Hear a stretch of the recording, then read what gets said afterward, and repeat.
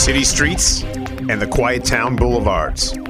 The scene of the crime is the focal point of every investigation. Here, you've joined the team on a thread of evidence where your mind will be open to the exciting science of forensic investigations. Type in the word terrorist, and these are just a few of the headlines you'll find over the past week. Man arrested for terrorism after sending threatening email to news station. I'm a journalist, so why did I end up on an FBI terrorist watch list? 2 New York City women caught in 2015 terrorism plot plead guilty. But what exactly counts as terrorism? On today's show, we'll take a look at political violence, what causes it, who does it, and what we can do about it. Welcome to Thread of Evidence. I'm Dr. Joni Johnston, a forensic psychologist, private investigator, and your host for today's show. Our guest today is Dr. John Horgan, a professor of psychology at Georgia State University. His research into terrorist behavior has led to more than 70 research papers on terrorism and political violence. He has spoken face-to-face with many former members of violent extremist organizations in an effort to understand why and how people become immersed in and escape from such extremism. Welcome to the show, Dr. Horgan. Thank you so much for having me. What exactly is political violence? Political violence, in a nutshell, is violence that is developed or conducted for political reasons.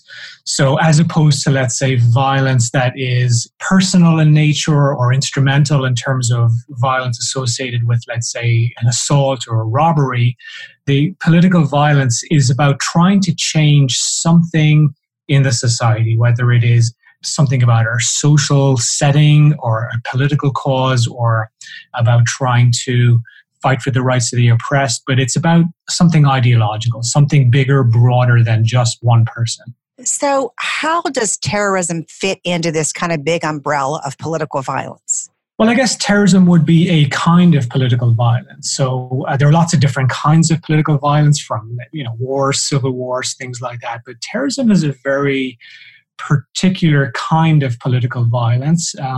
It's something we normally associate with these sort of clandestine non-state groups, although states can engage in terrorist activity as well. And terrorism, it's one of those really, really contentious terms. I think everyone has an opinion about what terrorism is, but for me, terrorism is the use or the threat of use of violence to achieve some social, political, religious, or other ideological cause. So you mentioned it's kind of a contentious topic, and I've heard some people say, well, terrorism is in the eye of the beholder. Is there some truth to that, do you think? Oh, for sure. And at the same time, terrorism is one of these words that I think if we could get rid of it, I think we'd be better off. But, we're stuck with it, so we should just try to use it as consistently as possible. I think a large part of the dissatisfaction people have is the sense that, well, terrorism is not just in the eye of the beholder, but it's in the eye of the powerful. If they do it, it's terrorism. But if we do the same thing, then, it's something else. So that would be maybe self-defense or what? What would somebody else call it who is in that position of power? Well, let me give you an example. So if you look at the history of terrorism throughout the ages, states and governments will often engage in activity that is just as morally, ethically, and legally reprehensible as that which terrorists themselves engage in. But the assumption is that, well, if they do it, it's terrorism. But if we do it, well, we're simply fighting terrorism or we're doing something else. Terrorism is one of those labels, I think, that if I can convince you to use the word terrorist or the label terrorist and apply it to a particular group, then in a way I've kind of brought you around to my way of thinking about what this group is and their legitimacy or lack thereof. It's almost a derogatory term. Oh, completely. For sure. Absolutely it is. Yeah. Do you consider mass shootings to be a form of domestic terrorism? They can be. So that's a great example. Thank you for bringing it up. It's one of those issues. We are right now in the midst of an epidemic of mass shootings. And one of the common responses you'll see people say afterwards is, why don't we call it what it is once and for all? Let's call it, terrorism is terrorism is terrorism. Some mass shootings can be terrorism, but not all. Again, I keep telling people that if there is no ideological basis to what is being conducted, it isn't terrorism. Now, we might feel terrified. There's no doubt about that. But just because you feel terrified of a particular attacker or event or issue that's unfolding, it doesn't necessarily make it terrorism. There has to be some aspiration to change the social order in order for it to be terrorism. It's a strange place I think we're in as a country right now, because whenever I tell people that, unless there is a political dimension to it, it isn't necessarily terrorism, it's almost, some people feel as if I'm somehow lessening the seriousness of the mass shooting. I'm simply saying that there's an important distinction, a categorical distinction to be made here, and it's one we really shouldn't lose sight of. So in a nutshell, some mass shootings can be terrorism, but not all of them. So give me an example of one that you would consider to be a terrorist act. There is some discrepancy right now around the case of Stephen Paddock, the Las Vegas shooter from 2 years ago. His attack killed dozens and dozens of people, injured hundreds more. You might remember him. He was the shooter who shot at a group of concert goers from the Mandalay Bay Hotel. And on the surface, it looked, for all intents and purposes, just like a terrorist attack, an indiscriminate opening of fire on innocent bystanders. That is a typical modus operandi for terrorist groups around the world. However, there wasn't a political manifesto or some broader ideological aspiration at play here. But within the terrorism community, there has been a lot of disagreement around whether or not that was a terrorist attack. In my opinion, it wasn't. How does that compare to like the El Paso shooting, where you have somebody who has this manifesto and talks about a Hispanic invasion and those kind of things? Is that an example that you would consider to be a terrorist activity? I consider that terrorism, absolutely, yes. So again, it has all the hallmarks of a classic textbook act of terrorism. It's targeting a particular group for immediate violence, and it's also symbolic in the sense that it's about sending a message of fear towards that group at large. So would all hate crimes virtually fall into this category then? Because there seems to be some ideological motive behind all hate crimes pretty much. Exactly, yes. And there's enormous overlap between what we currently think of as hate crimes and domestic terrorism. There's a lot of confusion, I think, at multiple levels around how we distinguish these things. But yeah, there's more they have in common than not, for sure. Yeah, these really are slippery terms. I know some of the research I've done talks about the fact that one of the things about hate crimes, for example, that really sets them apart is that the intent and the impact isn't just to terrorize a person or a small group that is actually physically violated, but it really does send a message to a whole community or a whole group to terrorize them as well. That's a key element of what I consider to be terrorism. It is fundamentally about psychological warfare, for sure. It is about saying to a broader group, look, this can happen to you at a time and place of my choosing as the attacker, and you won't know when, you won't know where, but I will not allow you to feel safe. That is classic terrorism. What first sparked your interest in terrorism? Oh, gosh. I kind of fell into it by accident. I'm Irish, and so, people tend to assume that I was somehow affected by the Troubles in Northern Ireland, and nothing could be further from the truth. I grew up in the south of Ireland, and even though Ireland is a tiny, tiny country, I was hundreds of miles away from terrorism there. It wasn't until I got to college and took a couple of classes in psychology that I first started to develop an interest in this. I didn't know it at the time, but one of my then professors was a very, very well-known terrorism expert. Super smart professor, but he had this tremendous habit of just showing up really late and disorganized to all the classes. And so what would he do? Every single concept in psychology that he tried to teach us about, he would illustrate it using a terrorist example. I think most of my classmates were kind of irritated because it was turning into a psychology of terrorism class rather than a psychology class. But I was hooked. I was just fascinated to be exposed to the idea that you don't necessarily have to be crazy or psychologically disturbed in some way to engage in extreme activity. And I remember thinking about that notion for the first time, and I was just completely dumbfounded by it. I always assumed, growing up, that someone who engages in acts of extreme violence must be suffering from some kind of affliction or some kind of psychological disorder. And I learned slowly but surely that wasn't the case. So that was what really sparked my interest in it. I had no real sense of who does terrorism research or how one actually does it, but the idea that extreme behavior can develop from fairly mundane origins just blew me away. I mean, I was obsessed with that idea. So let's talk about some of those mundane origins. What are the major reasons why people do turn to terrorism? Oh, lots of reasons. I mean, it depends on who you talk to. It depends on, I've interviewed dozens and dozens and dozens of terrorists over the years. It can also depend on what stage in the radicalization process that person is. There's a very different kind of answer you'll get from someone who is currently active in a terrorist organization versus someone who, let's say, is disillusioned and disaffected and has left terrorism behind. If I was to boil it down to one reason, and I can happily unpack this, the one thing that I think all terrorists share in common is the belief that they have been chosen to help make the world a better place. Whether that is through addressing some kind of injustice, whether they feel that they are standing up for the rights of the oppressed, or whether they are seeking a glory through martyrdom or whatever. But the common denominator that all would-be terrorists share is the belief that they are doing something noble and just and righteous in the pursuit of a brighter future.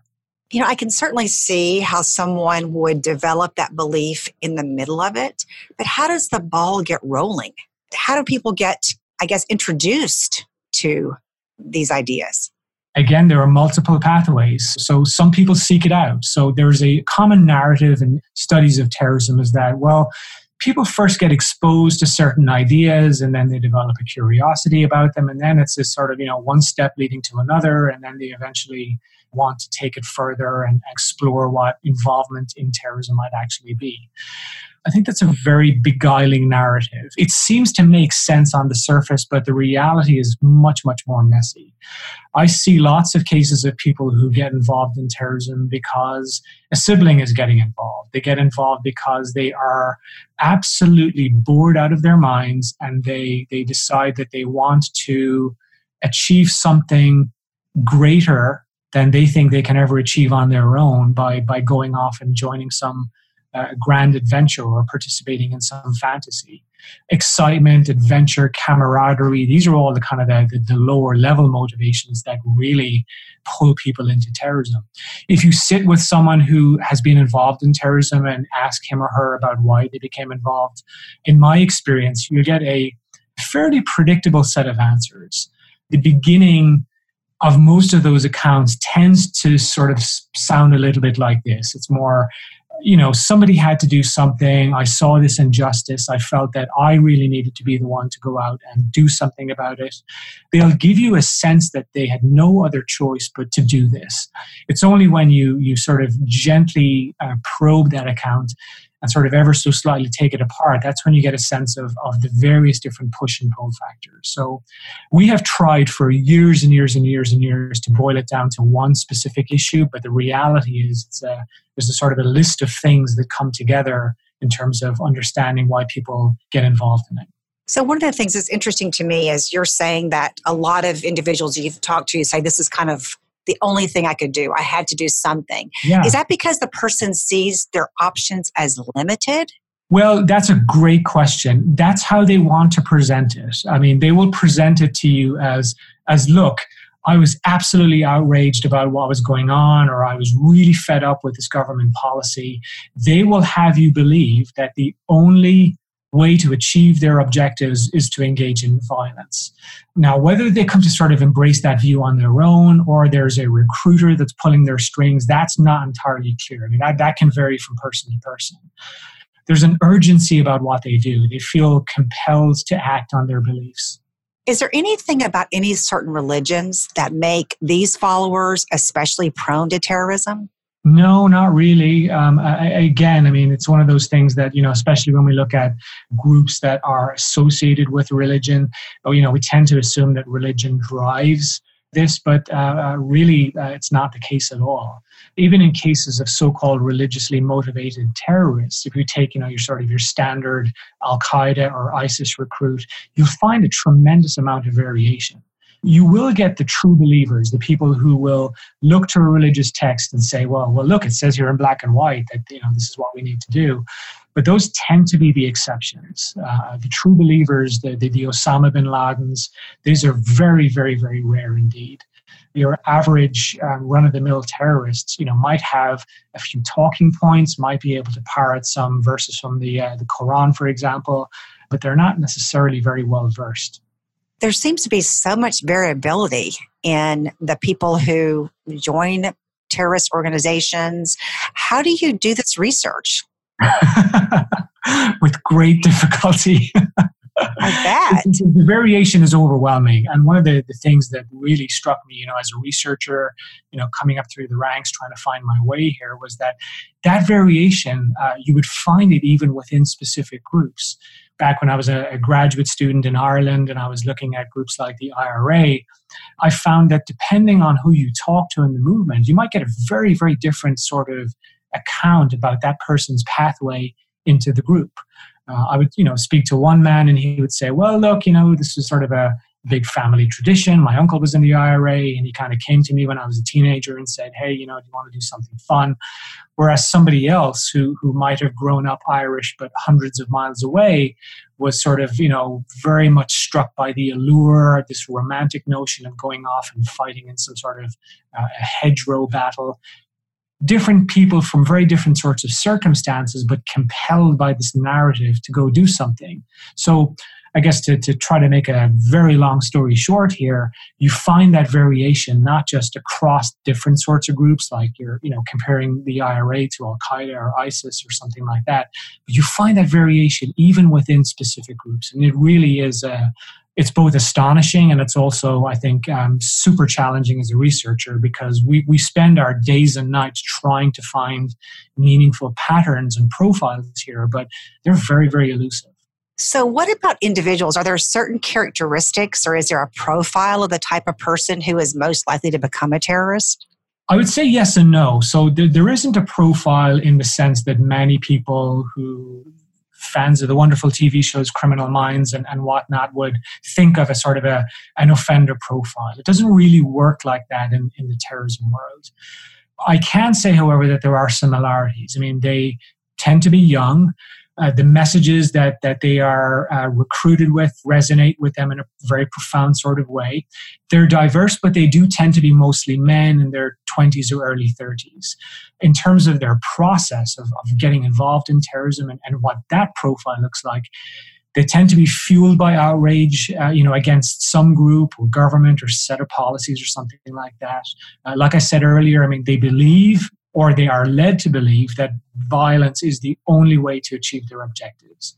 One of the big, big differences between the person who decides to become a terrorist versus, let's say, the person who is someone who holds radical views, which is perfectly normal, is that the terrorist is very action-oriented.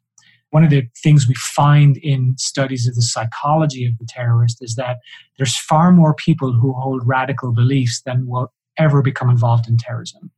The terrorist is someone they're fed up just talking about something. They come to believe that action is the only answer here, and that they themselves, play an essential role in bringing about that change. We're going to take a quick break. When we come back, we're going to continue this fascinating conversation with Dr. John Horgan. I'm Dr. Joni Johnston, and you're listening to Thread of Evidence.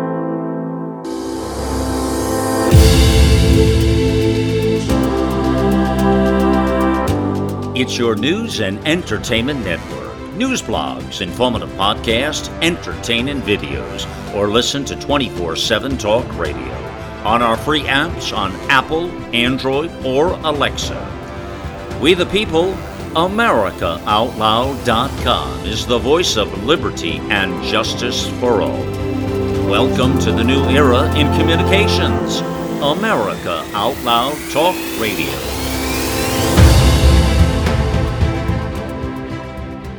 This is Dr. Ron Martinelli, forensic criminologist and host of A Thread of Evidence on America Out Loud. If you'd like to find out what forensic criminologists really do in the field, and you're tired of the false narratives about law enforcement and want to unpack the cases that I've worked throughout the nation, then please pick up a copy of my new book, The Truth Behind the Black Lives Matter Movement and the War on Police, on sale right now at Amazon.com.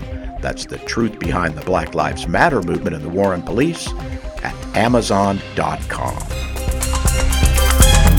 Welcome back to Thread of Evidence. I'm Dr. Joni Johnston, and our guest today, Dr. Horgan, has interviewed many terrorists, and I was really curious as to how you get an interview with a terrorist. Believe it or not, it can be done. And this is something that kind of surprised me as a researcher starting out. I thought, well, that's just seems insane. And more to the point, why on earth would as a researcher, why would you want to potentially put yourself in harm's way and reach out to someone? I found out very early on as a student that terrorist groups, believe it or not, they do want to talk, and that they do have means and ways in which, as a researcher, you can make inquiries about doing a potential interview. Lots and lots and lots of pitfalls here. I mean, of course, we have to be super careful about the ethics and just the legality of thinking about an interview. And it's imperative that, a researcher isn't used as some sort of propaganda platform for terrorist groups. I mean, I've seen that happen. Most groups will allow researchers, in a way, it's almost like thinking about giving access to a journalist. They will allow some kind of access. They will allow people from their organization to be interviewed. So approaches can be made. Sometimes it's very time consuming. It's taken me as long as 5 years to track down individual terrorists for interviews, but they can be set up, and with a lot of careful planning and preparation, they can happen. So what is it like when you actually sit down with someone? What kind of questions do you ask? Again, it depends. I've been doing this for a very long time. I remember when I started out, it was very, very, very nerve-wracking.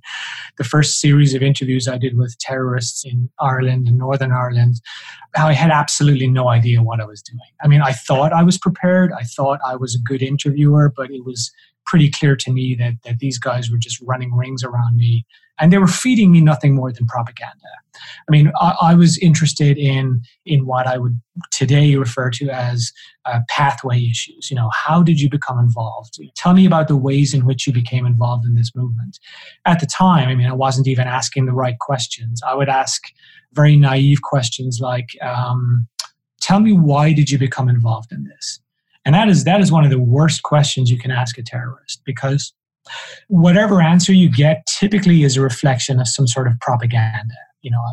All of the answers I would get to the why question is things like, well, you need to open your eyes. What's going on around you? And someone needs to stand up, and someone needs to make a difference, and blah, blah, blah, blah, blah. What is the right question? The right question to start with is, can you tell me how you became involved?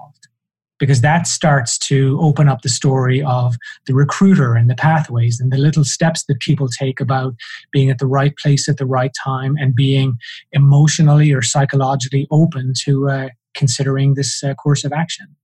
Who comes to mind when you think of the most remarkable story you've heard from somebody that you've interviewed? Gosh, there are lots. One of the most interesting series of interviews I did a number of years ago was around the story of not so much how people get into terrorism, but how do people get out of terrorism. I didn't realize at the time, but just as there is a flood of people who get into terrorism, there's also a lot of people who find their way back into the real world. And I was really, really curious about what makes somebody turn away from terrorism. So I started to speak to terrorists from multiple different groups about how and why people decided they wanted to leave. And there was a remarkable common denominator among all those stories, and it had to do with disillusionment. Listening to people's stories about how they became disillusioned, how the fantasy that they were sold as a young recruit, didn't match up with the reality of getting involved. Sometimes that fantasy, that bubble, was burst in different sorts of ways. I went to Norway to interview an extreme right-wing bomber who talked to me about how he knew, that it was time to get out of the movement. He was taken by his recruiter one day to essentially target a synagogue because they were targeting Jewish people, of course. He recalled to me in great detail being taken by this recruiter to this particular synagogue, and the recruiter said to him, somebody should do something. The recruiter was very, very careful not to say, I want you to do this, but he just threw it out in sort of a vague way. Somebody should do something. So about 2 or 3 days later, the recruit, who was very, very new at this point, was given the device, given an improvised explosive device, bomb, and was given instructions about taking the tram or the bus or whatever it was and stopping at a particular stop and dropping it off at the front door of the synagogue. The bomber talked to me about what it was. I asked him, so I said, how does it feel like 24 hours before you go on a bombing operation? What goes through your mind? And he described being very, very nervous about being caught, nervous about getting to the right target. He then talked me through it step by step. So he left his home, the bomb is in his backpack. He gets on the tram, but he only realizes about 10 minutes later that the tram is going in the wrong direction. He was doing reconnaissance on the target in a car. So time is going on, 10, 15, 20, 25 minutes later, and this guy has literally a ticking bomb in his backpack. And he said, I remember looking out the window and thinking, ooh, that kind of looks like a synagogue. And in fact, it was a mosque. So he got off, planted the bomb outside the mosque, and ran away.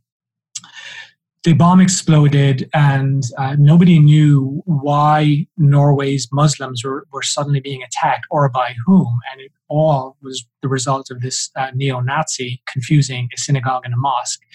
And I think that was his wake-up moment when he realized that he didn't really have a bright future in terms of being a very effective terrorist. He was obviously apprehended and described being in prison as the experience that saved his life. He talked about, getting away from the group and coming to his senses, and who knows, but very often it's not until people actually get involved in terrorist activity that they realize that they're not necessarily all cut out for it, fortunately. I work a lot in prisons and have interviewed many gang members, and I know that getting into a gang is much easier than getting out of it. And oftentimes people will talk about being threatened or their family being threatened. And I wonder if something similar happens in some terrorist organizations, because you have somebody who may have all this secret information, know where all these meetings are, and now they're deciding to leave. I think the similarities outweigh the differences for sure.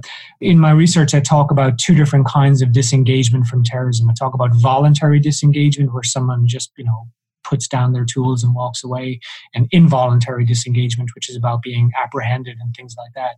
The similarities between gangs and terrorist organizations are absolutely remarkable. And the reason I did that research on disengagement was because I thought there's an interesting story to be told here about how the fantasy and the reality of being involved are two very, very different things.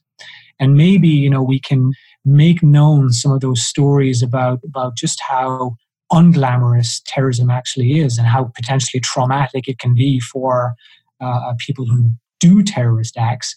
Maybe we might somehow de-glamorize it and sort of, lessen the mystique around it. It's such a common, denominator, common draw for potential recruits. I think, so many of them, they have this Hollywoodized version of what it means to be in a terrorist group. And the reality is very, very, very, very different. And they're not all cut out for it. So in the interviews you've done, as an estimate, what percentage would you say voluntarily disengaged and what percentage kind of involuntary disengaged through capture or arrest? Oh gosh, that's very hard to answer that. I would love for it to be so clear-cut. Unfortunately, it isn't. So a lot of terrorists that I've met who have served very lengthy prison sentences, they would say, well, I left, I got out. And the reality is, well, you didn't get out, you were caught. But they would say things like, well, sure, I was caught, but when I was in prison, that's when I decided I wanted to leave. I wanted to walk away, myself. So it's often some sort of combination of the two. There are very, very, very few cases of people who decide to voluntarily walk away. One of the first terrorists I ever interviewed was a a killer for the Irish Republican Army who became disillusioned after he had killed some people, and talked about leaving, talked about wanting to get away. And I remember spending a lot of time sitting down with him, asking him about, well, how is it that you were able to do that? Why does a group just decide that you can leave? And from his perspective, he had already proven his bona fides. He had already gotten a lot of blood on his hands, and his view was that he was getting burned out, and that the organization stood a better chance of perhaps winning him back later by just letting him go take a break. What are the misconceptions that you hear most often about terrorists? There are so many. I don't even know where to begin. Well, one thing you've talked about already, kind of at length, is just the diversity of the motives for people getting involved in this. And I think that would be surprising, because certainly a lot of the media that we see, it almost seems like there's almost like a caricature of a terrorist, and they're all the same. Whenever I talk about terrorism, especially publicly, people will say, oh my gosh, listen to the academic making it unnecessarily complicated. And trust me, we're doing our very best to not make it complicated. The diversity is almost overwhelming, for sure. So, it's a diverse activity in the sense that there's lots of different factors that kind of feed it. The motivation question, the question you asked me at the very beginning, why do people do it? It's not easy to answer, even if you are sitting down with a terrorist face to face and he or she is a willing and cooperative interviewee. And the reason for that is that motivation changes the more time you spend in one of these terrorist groups. I've seen lots of cases of people who, let's say, get involved not because they're religious, not because they're necessarily political, but because they're running away from a life of boredom. They're trying to find something through which they can feel significant. They think that this cause or this movement is the answer to their prayers.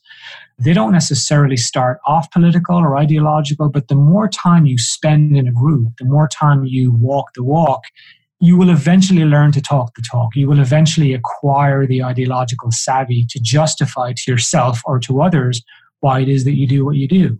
So someone, might initially get involved for some pretty low-level, tawdry reasons. Hey, I was bored, or I just wanted to go kill people. And after a while, they'll acquire the ideology. And so as an interviewer, you are obviously talking to this person well after the fact, and they will almost always frame their initial decision-making in terms of that ideology. So that's the really hard part of doing these interviews. We have to allow people to talk, of course, and to give them the space to talk. But the challenge is in sort of wading through all of that propaganda and ideology to try to get the real complexity about what might be going on here. That's so interesting.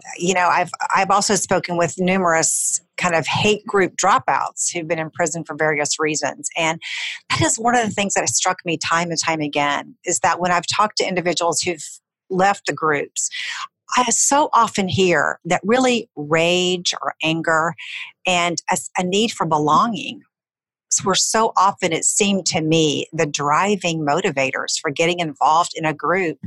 And I never got the sense, a lot of times at the beginning, that the ideology really was a factor or was a big factor at all. Yeah, interestingly, more often than not, it isn't the driving factor. And yet, to sort of come full circle on your question, about one of the greatest myths, there is no substitute to sitting down and talking to people who've been involved in terrorism. And I can understand, that even saying that might rub people up the wrong way, because it might inadvertently give the impression that we're somehow sympathizing with them. And of course, it's not the case at all. We're just trying to figure out what the sequence of events is here. And so something that very often in popular press or media might be framed as ideology, I would be willing to bet you that it is typically, more often than not, some combination of adventure, excitement, camaraderie, wanting to belong, a sense of duty, identity. It's distorted or convenient religious reasons. It's outraged. It's what they perceive as altruism. It's disillusionment. It's humiliation, revenge, conformity, opportunities. And very often, it's just chance. Being at the right place at the right time, getting access to the right kind of opportunity to allow you to get further into this. Now, there are going to be people listening to us today and thinking, and understandably so, I would never do this. There's nothing anybody could ever say to me that would point me in that direction or pull me along that path. So are there individual predispositions to getting involved in these kinds of activities?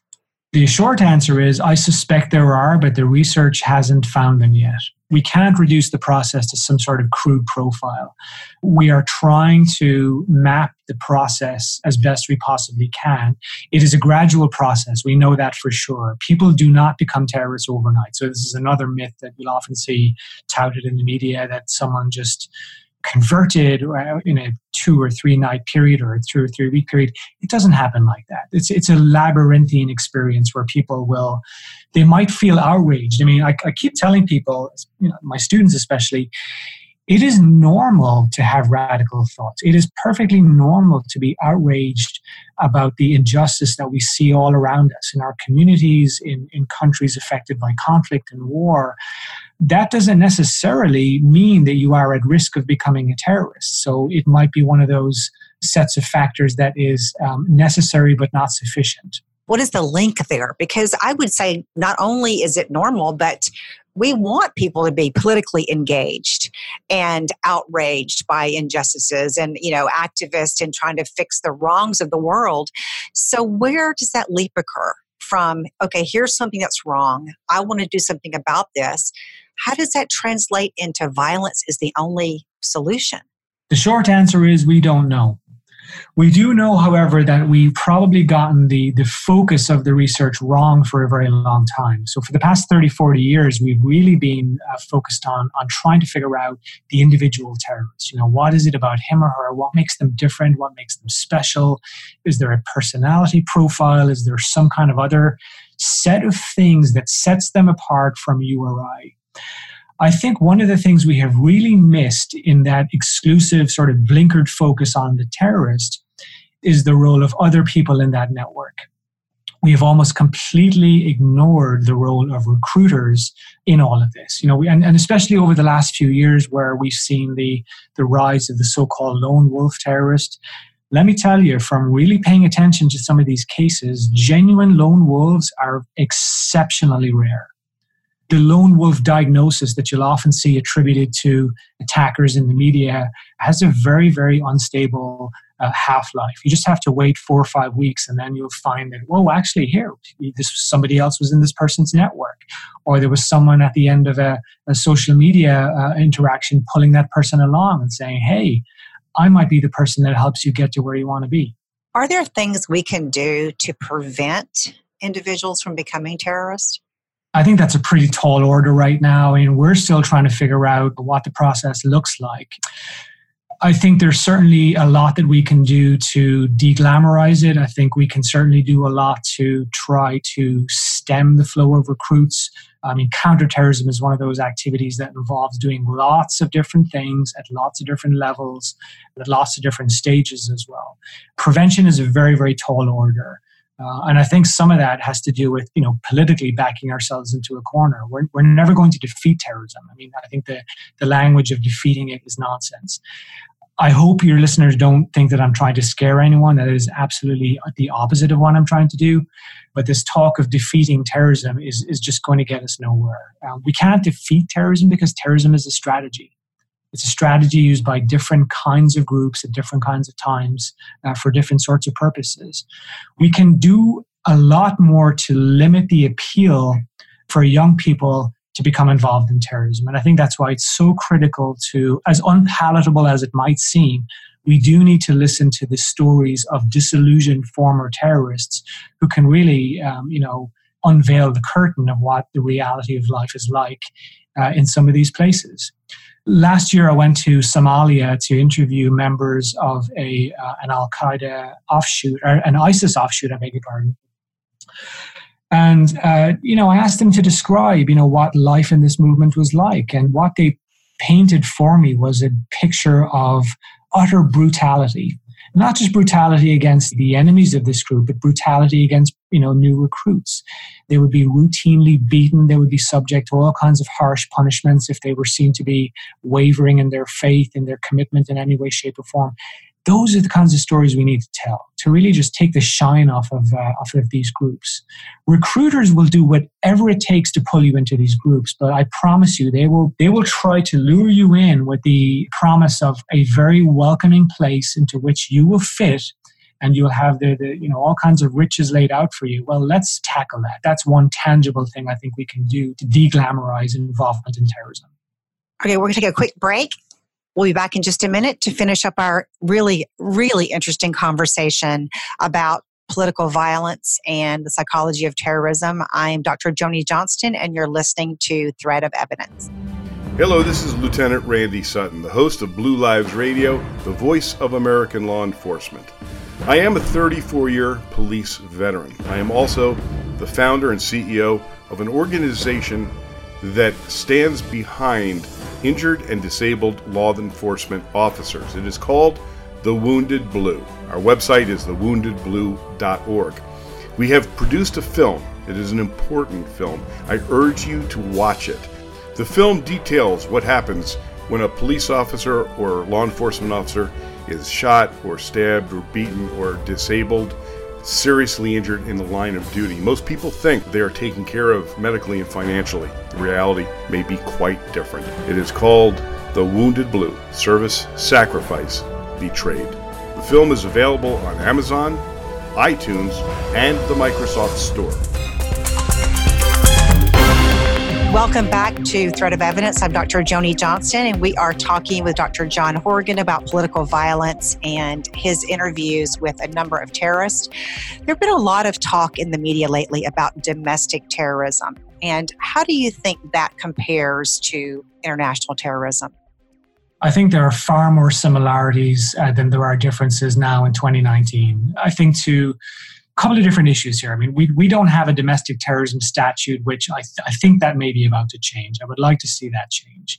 I think there is definitely a false dichotomy between domestic and international terrorism, because the kinds of domestic terrorism we're seeing on the rise now here at home, extreme right-wing sentiment, that is international by nature. It's almost redundant to call it international terrorism, because terrorism by its nature is international.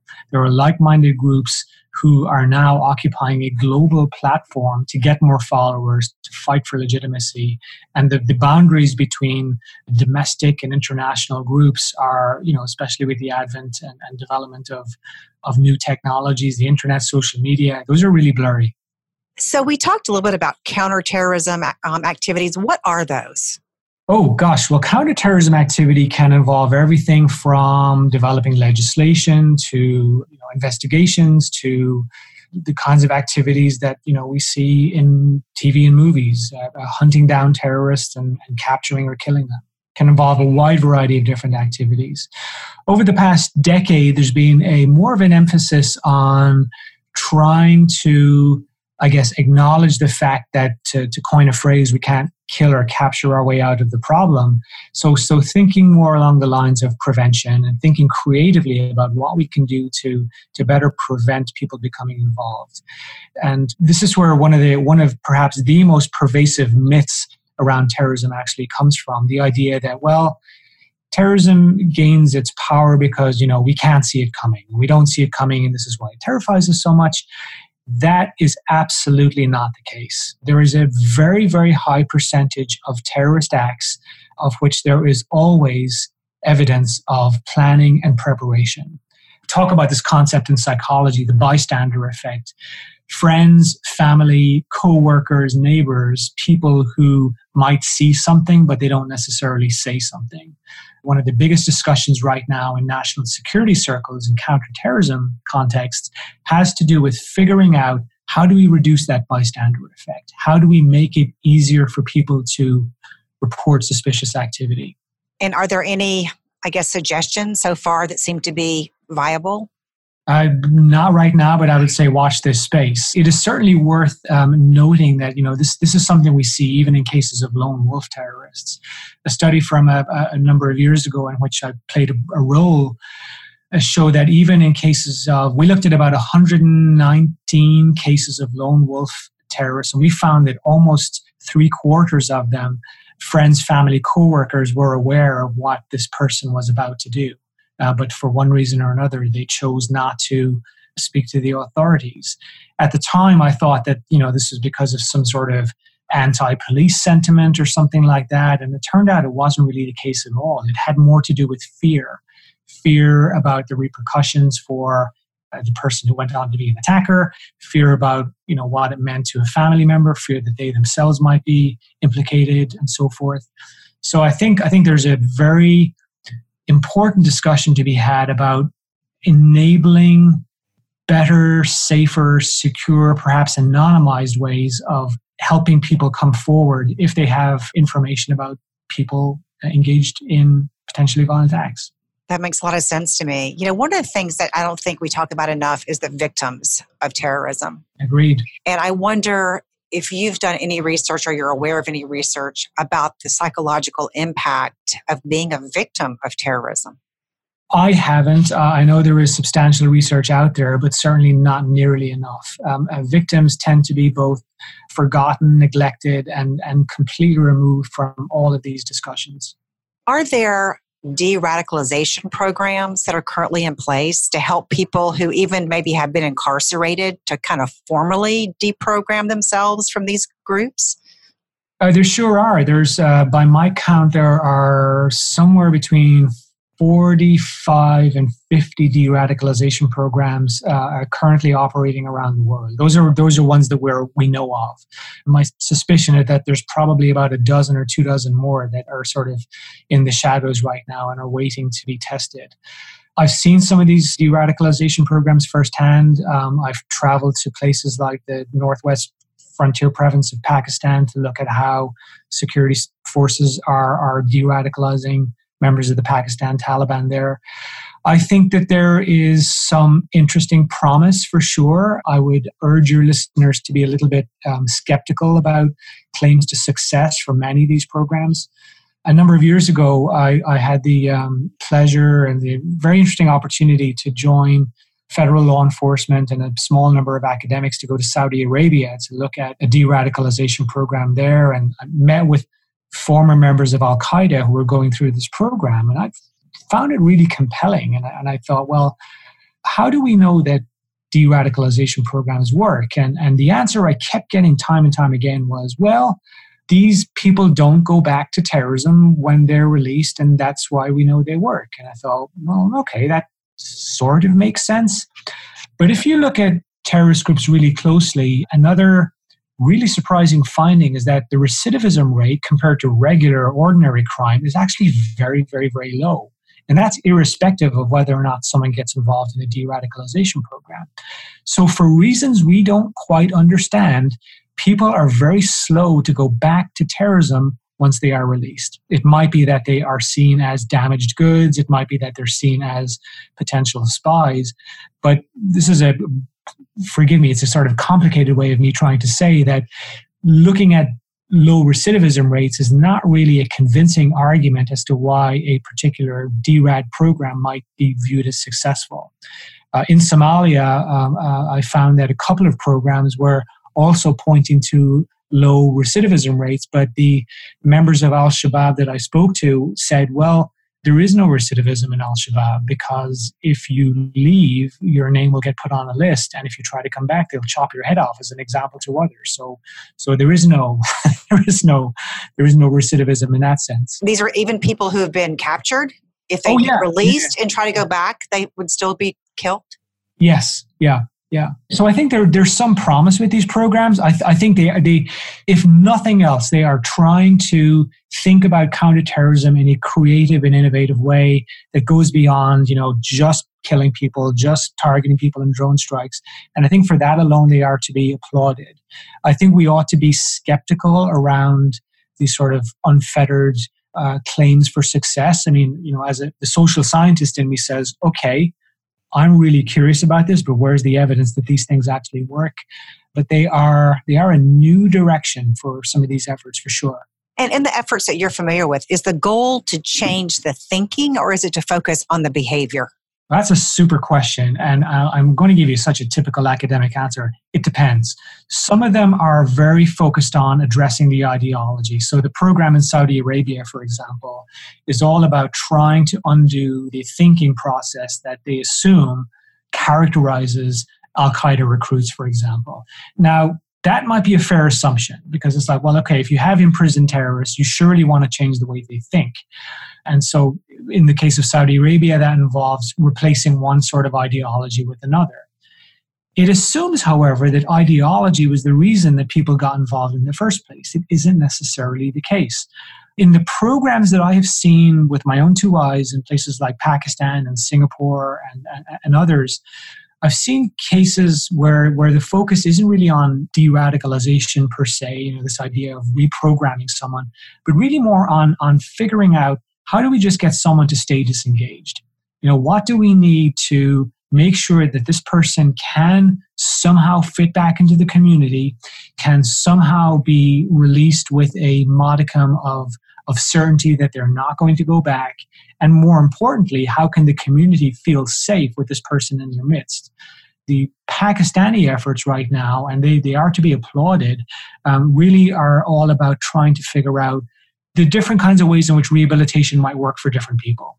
So for some, it is something as basic as giving them a trade, giving them a job, making sure that they are accountable to some sort of, master-apprentice relationship from 9 a.m. to 9 p.m. every night so that they can't be tempted to go back to their old friends, whatever it might be. So I think these programs have been around for about 13, 14 years right now.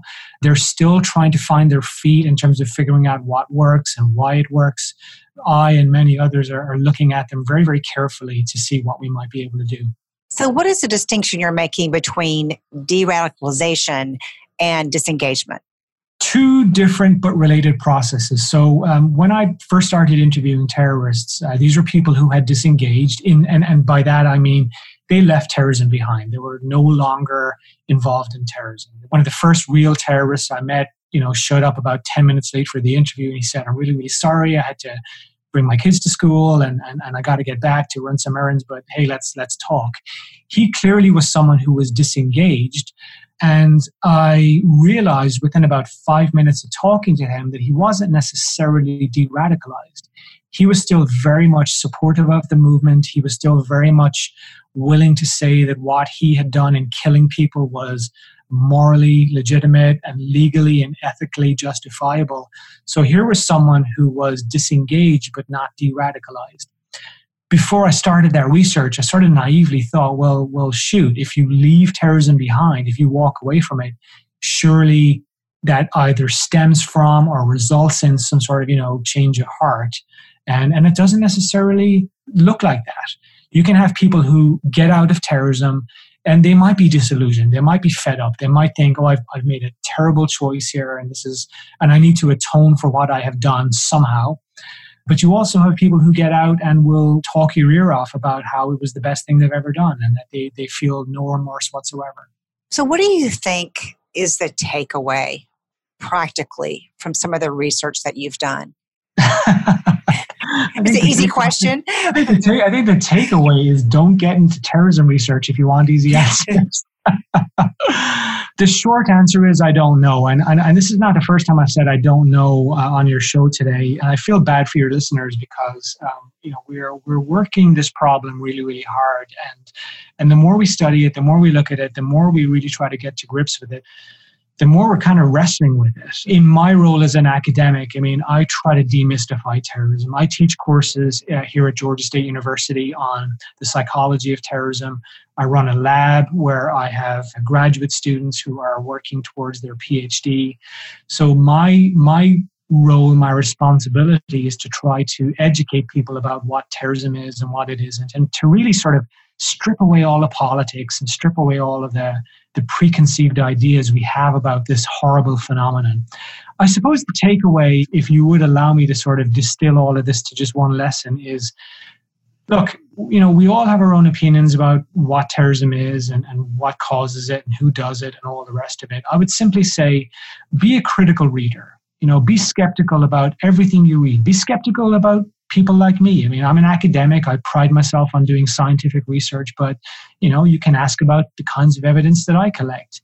There's so much that is written about terrorism that I promise you is not based on any kind of reality whatsoever. Interesting. The other thing that kind of comes to mind for me, and I want to get your opinion on it, was just some of the, dispelling of the romance associated for so many people with terrorism or this idea of being a savior or a martyr or whatever. It sounds like we really need to engage in communities because it's the people who've been there, the people who are seeing these young people every day that really have the best chance of providing a more realistic picture. Unquestionably. And at the same time, though, I would say, that's a hard sell because we're to be able to go out to a community and say, hey, this person has done unspeakably awful things, and we're now coming to you to ask you to step up to somehow take this person back. I mean, that is a very, very, very tall order. And yet we see success stories from all around the world in terms of restorative justice and, meaningful rehabilitation. That's it's a hard sell because I think it sounds like we're being soft on terrorism. And I know, there's people who are going to listen to this and think, well, who cares? I mean, who cares? Look at what they've done. Look at what they have done, and why on earth would we even entertain the idea of bringing these people back into the community? I totally get it. My argument is that if we are to seriously have discussions about preventing terrorism, we've got to really carefully think and talk about it. We have to try to somehow strip away all of the emotional baggage that goes with it. And that is admittedly very, very hard. Well, the other part of it is there are people who've done bad things, not necessarily horrible things, who get out of prison. They have to go somewhere. Yeah. And if we can find those individuals, I talked a couple of weeks ago with an individual who was on our show who was involved in a terrorist group for a while. And he was served his time in prison and got out and has become a major force in talking about some of the things that you're talking about what the reality is. So there are individuals who maybe haven't done, the extreme things that are not going to be in prison for the rest of their lives, I think, who could be available, I would think, to talk about some of these things with the people who would be most likely to join some of these organizations. I completely agree. Studying terrorism all these years, I think I've become a really cynical person as a result. But a few years ago when I was in Pakistan, I had the extraordinary opportunity to meet with a 14-year-old kid who was kidnapped, recruited, beaten by the Pakistan Taliban. And one day he was given a suicide vest to put on. And he was driven to a checkpoint and he was told, you need to walk up there, you need to pull this trigger and kill the enemy. The extraordinary courage from this young kid, he walked up there and he said to the security guards, he said, turning around to look at his recruiters, he said, those two guys there, those two men have told me to come here and press this button. And he changed his mind at the last minute. And that young kid has become a beacon for hope for other young kids in that region of Pakistan that are just being preyed upon by terrorist recruiters day and night. So I think the more cases of disillusioned former terrorists that we can bring to light to tell their stories, the better we'll all be. That is a perfect place for us to end on somewhat of a beacon of hope and what is really a complicated subject. I want to thank you so much for your time and your wisdom on the show. How can people get a hold of you if they want to ask you further questions or get you to speak or whatever? They can feel free to email me. My email address is jhorgan, that's JHORGAN, Horgan, at GSU, for Georgia State University, .edu. And they can also follow me on, or make contact with me on Twitter. My Twitter handle is at Dr. John Horgan. And we'll put all the information up on the website. Thank you so much again for your time. And thank you for joining us today on Threat of Evidence. I'm Dr. Joni Johnston, and we'll see you next time.